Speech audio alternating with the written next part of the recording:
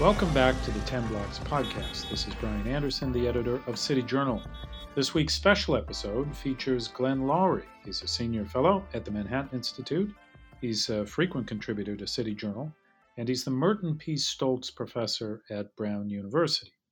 Last week, at a Manhattan Institute event, Glenn delivered a talk entitled The Case for Black Patriotism, a subject about which he's written for City Journal in the past. We're delighted to share his remarks on the podcast. Thanks for coming out, everyone. Honored to have this opportunity to address this important question. I'm a Black American intellectual in an age of persisting racial inequality in my country.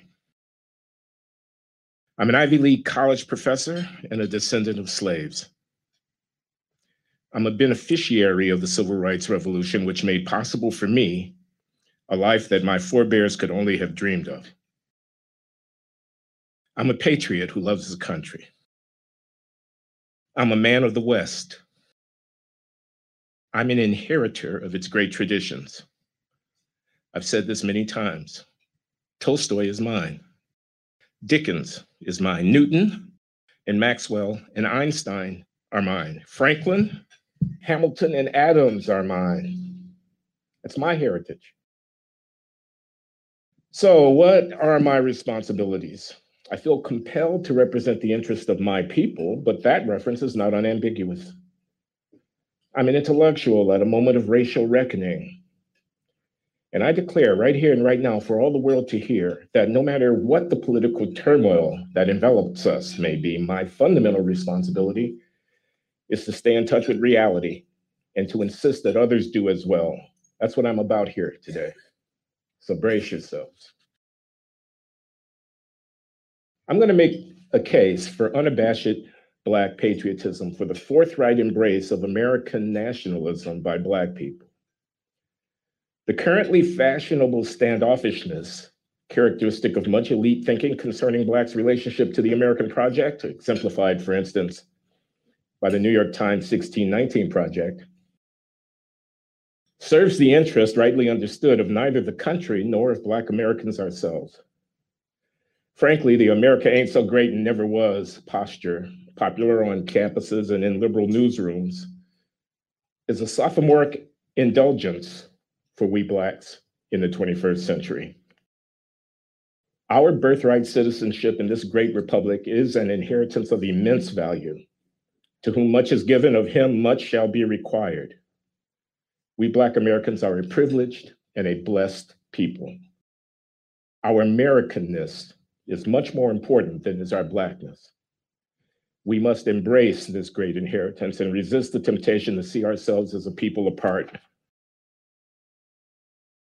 We Americans of all stripes have a great deal in common, and those commonalities can and should be used to show how bridges, undergirded by patriotism, can be built between Black America and the nation as a whole.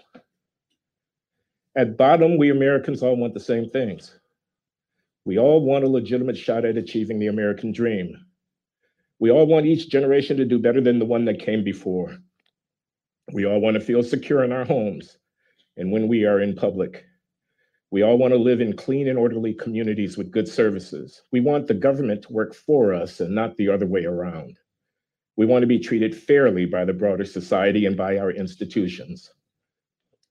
Our commonalities are endless, and connections between various groups in America could be stronger were we to focus more on the things that we have in common instead of those that divide us. Those who make their living by focusing on our differences seem to think that there's something fundamentally wrong with America. Well, they are wrong. It is too easy to overstate the racial problems facing our country or to understate what we have achieved. The right idea for our country is to embrace the ethic of transracial humanism, which Martin King Jr. propounded. We, as citizens of this great republic, must strive to transcend racial particularism and to stress the universality of our humanity and the commonality of our interests as Americans. I realize that this flies in the face of the dominant anti-racism sentiment in our time. But I must insist that the only way to effectively address a legacy of historical racism without running the risk of inducing a reactionary racial chauvinism on either side of the color line or both sides of the color line is to march on, if only fitfully and by degrees, toward the goal of creating a world where racial identities fade in significance, a world where no person's worth is seen to be contingent upon racial inheritance, a world where we learn how to unlearn race, as the writer Thomas Chatterton Williams has put it. Promoting anti-whiteness, and let's be clear, Black Lives Matter can be found doing just that, will cause those advocates to reap what they sow in a backlash of pro-whiteness. The folks who think that they can insist on spelling black with a capital B while keeping the word white in the lowercase are in for a very rude awakening. Better, by far, for Black people and for this country would be to emphasize our common American interest and to de-emphasize our superficial racial differences. Now, racial inequality is real, of course, but inequality in America is not solely or even mainly a racial issue. There are plenty of poor and marginalized white people in this country, and they deserve our concern too. Contemporary American politics obsesses to an unhealthy extent about racial identity. Just how important is race? Is it an undeniable difference between people like gender, or is it a social construct? Consider, for instance, the growing number of interracial marriages and the ever-increasing number of people who view themselves as multiracial, including the first Black president and the first Black vice president of this country. We talk incessantly about racial identity, but what about culture? What about values? Don't these things transcend race? How are we to explain the alienation that afflicts many prosperous Black Americans? These folks are being told by demagogues and pundits that white supremacy threatens them, that we've gone back to the 1960s or earlier. They are being led badly astray, I claim here. Black votes are being sought via gross exaggerations of legitimate concerns. We've now reached a place where millionaires like LeBron James can really think they're being hunted down like rabid dogs by rogue cops. Demonstrable facts seem insufficient to stop such false narratives. And yet, just look at what has happened here in the United States of America in the last 75 years. A huge Black middle class has developed.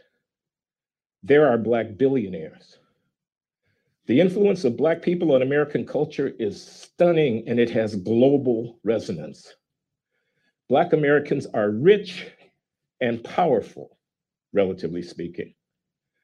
To put it in perspective, there are 200 million Nigerians, and the gross national product of Nigeria is about $1 trillion a year. Americans' GDP exceeds 20 trillion a year, and we 40 million or so African Americans have claimed to roughly 10% of it. We have access to 10 times the income of a typical Nigerian. What is more, the very fact that the cultural barons and elites of America, the people who run the New York Times and the Washington Post, those who give out Pulitzer Prizes and National Book Awards, those who make grants at the MacArthur Foundation, those who run the human resource departments of corporate America, those who run the universities, those who make the movies, have bought into the woke racial sensibility hook, line, and sinker, gives to the lie to such pessimism as the claim that the American dream does not apply to Blacks. It most certainly and emphatically does, and it is coming to fruition daily. To dismiss this reality is to tell our children a lie about their country, a crippling lie, which, when taken as gospel, robs us Black people of agency and a sense of control over our lives. A patronizing lie, which betrays profound lack of faith in the capacities of us Black Americans to rise to the challenges, to face up to the responsibilities, and to bear the burdens of our freedom. Bearing the burdens of Black freedom in America means acknowledging the socially mediated behavioral issues that lie at the root of today's racial inequality problem. These behavioral issues are real, and they must be faced squarely to grasp why racial disparities persist. These, I hasten to add, are American problems, not merely matters of communal concern to Black people. Nevertheless, downplaying behavioral disparities by race is a bluff. Anti-racism activists on the left of American politics claim that white supremacy, implicit bias, and old-fashioned anti-Black racism are sufficient to account for Black disadvantage. Those who make such arguments are in effect daring you to disagree with them. You must be a racist, they say, one who thinks something is intrinsically wrong with Black people if you don't attribute pathological behavior among some of us to systemic injustice. You must think Blacks are inferior, for how else could one explain the disparities? In calling their bluff, one risks being convicted of the offense of blaming the victim. But this is a debater's trick. It's a dare. At the end of the day, what are those folks saying who declare that something called mass incarceration is racism? That the high number of Blacks in jails is a self-evident sign of racial antipathy? To respond commonsensically, no, it's mainly a sign of antisocial behavior by criminals who happen to be Black. One risks being dismissed as a moral reprobate. This is so even if the speaker is Black. Just ask Justice Clarence Thomas. Nobody wants to be canceled, but we should all want to stay in touch with reality. Common sense, and more importantly, the evidence, suggests that those in prison are mainly people who have hurt somebody, who've stolen something, or have otherwise violated the basic norms of behavior which make civil society possible. Let's be clear, those who are taking lives on the streets of St. Louis, Baltimore, Philadelphia, and Chicago are, to a man, behaving despicably. Moreover, those bearing the cost of such pathology are almost exclusively other Blacks. An ideology that ascribes this behavior to racism is simply not credible. Why have so many been getting away with espousing it for so long? Neither could any sensible person actually believe that 70% of African American babies born to a woman without a husband is A, a good thing, or B, is due to anti-Black racism. People say this, but they don't believe it. They're bluffing. They're daring you to observe this truth, that the 21st century failures of some African Americans to take full advantage of the opportunities created by the 20th century's revolution of civil rights are palpable and damning.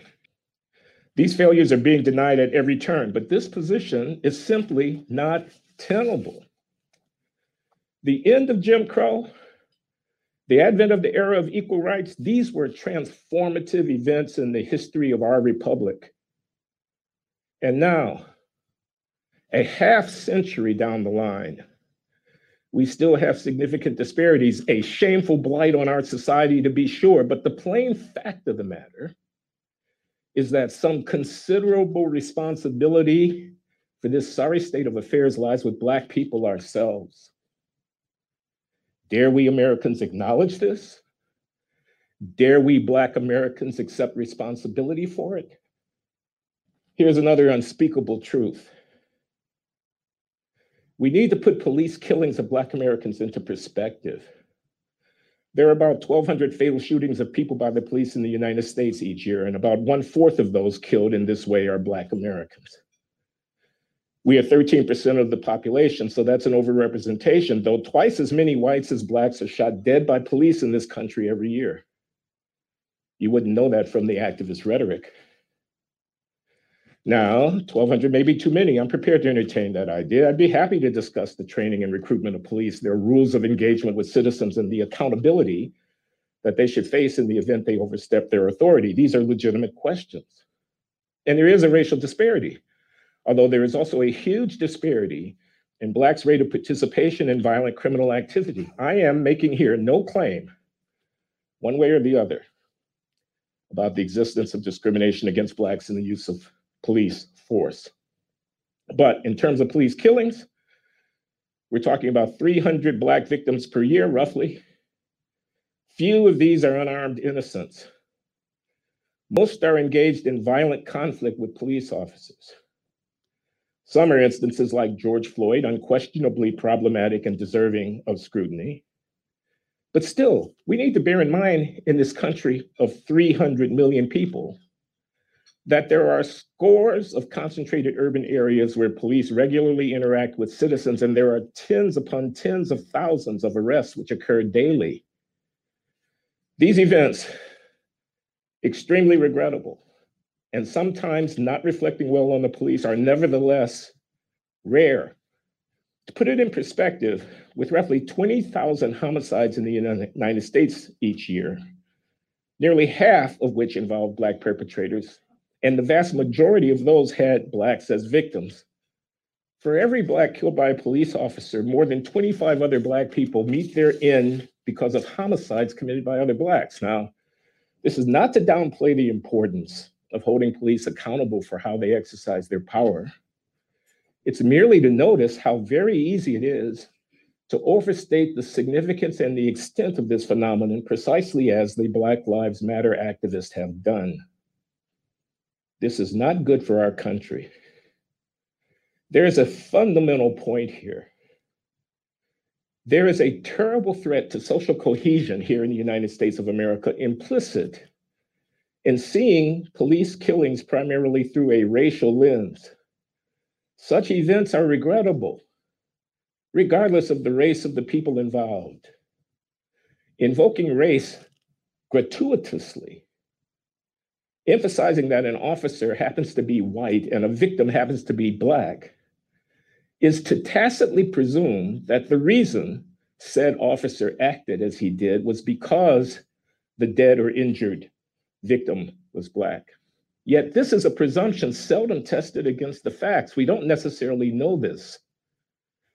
Moreover, once we go down this road and get into the habit of racializing such events, we may not be able to contain that racialization merely to instances where white cops kill Black kids.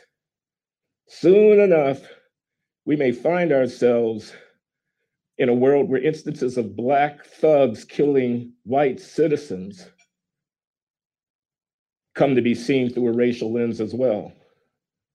This is a world no thoughtful person should welcome, since there are a great many such instances.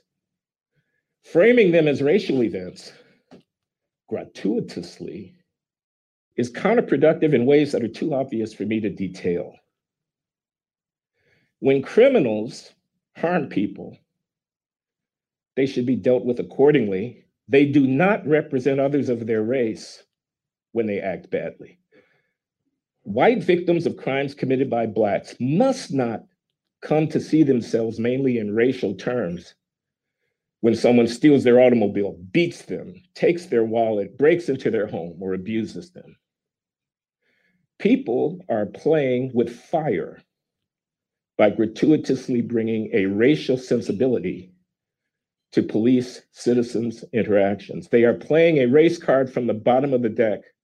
Well, they may find soon enough that theirs is not the last play in that game.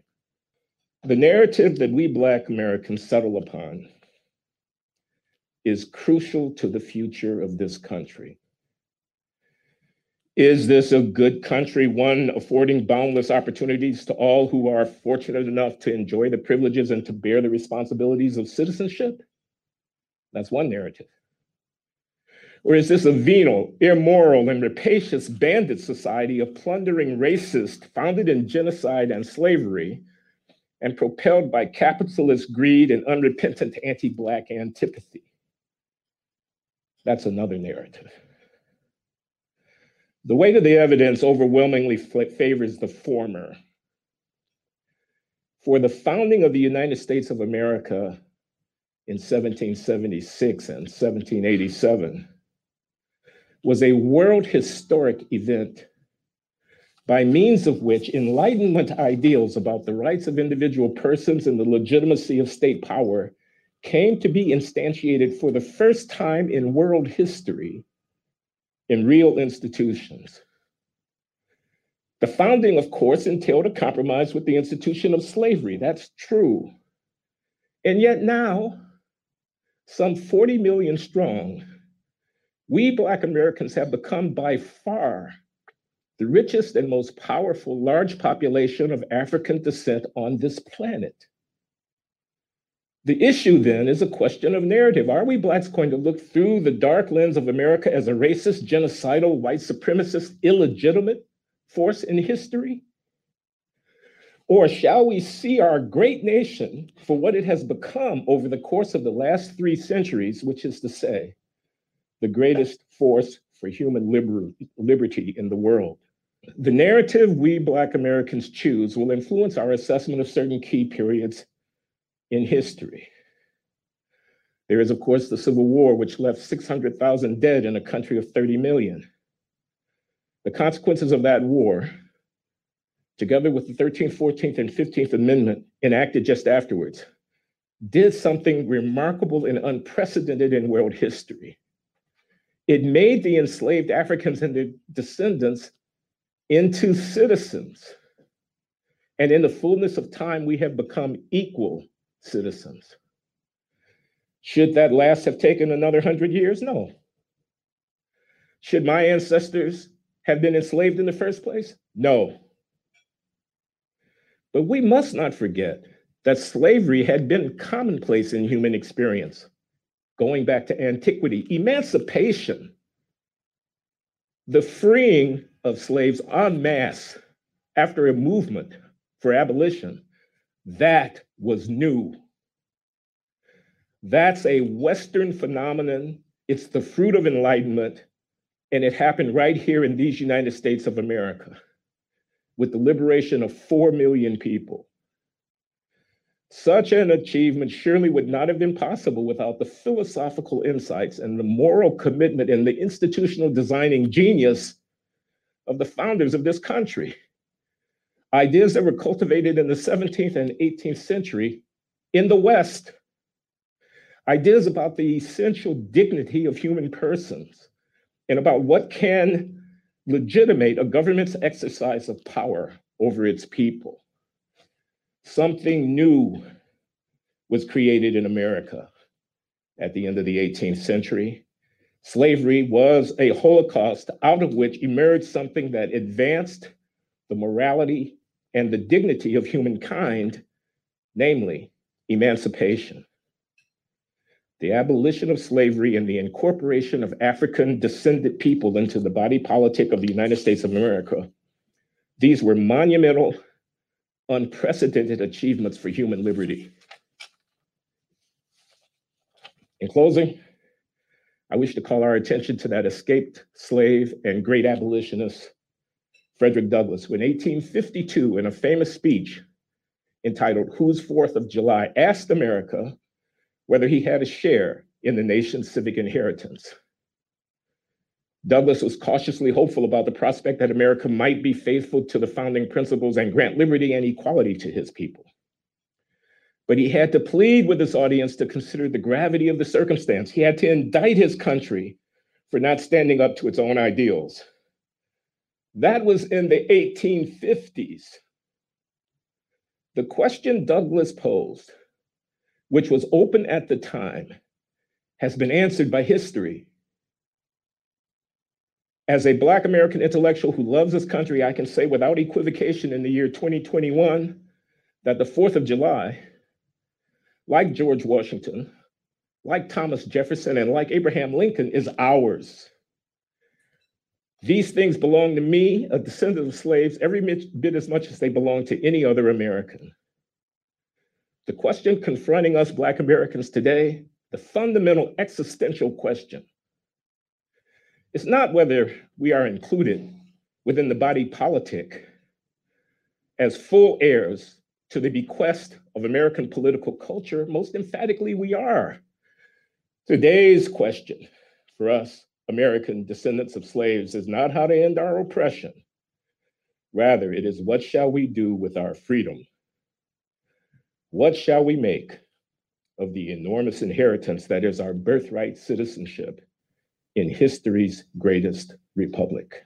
Thank you. Thanks for joining us for the weekly 10 Blocks podcast featuring urban policy and cultural commentary with City Journal editors, contributors, and special guests.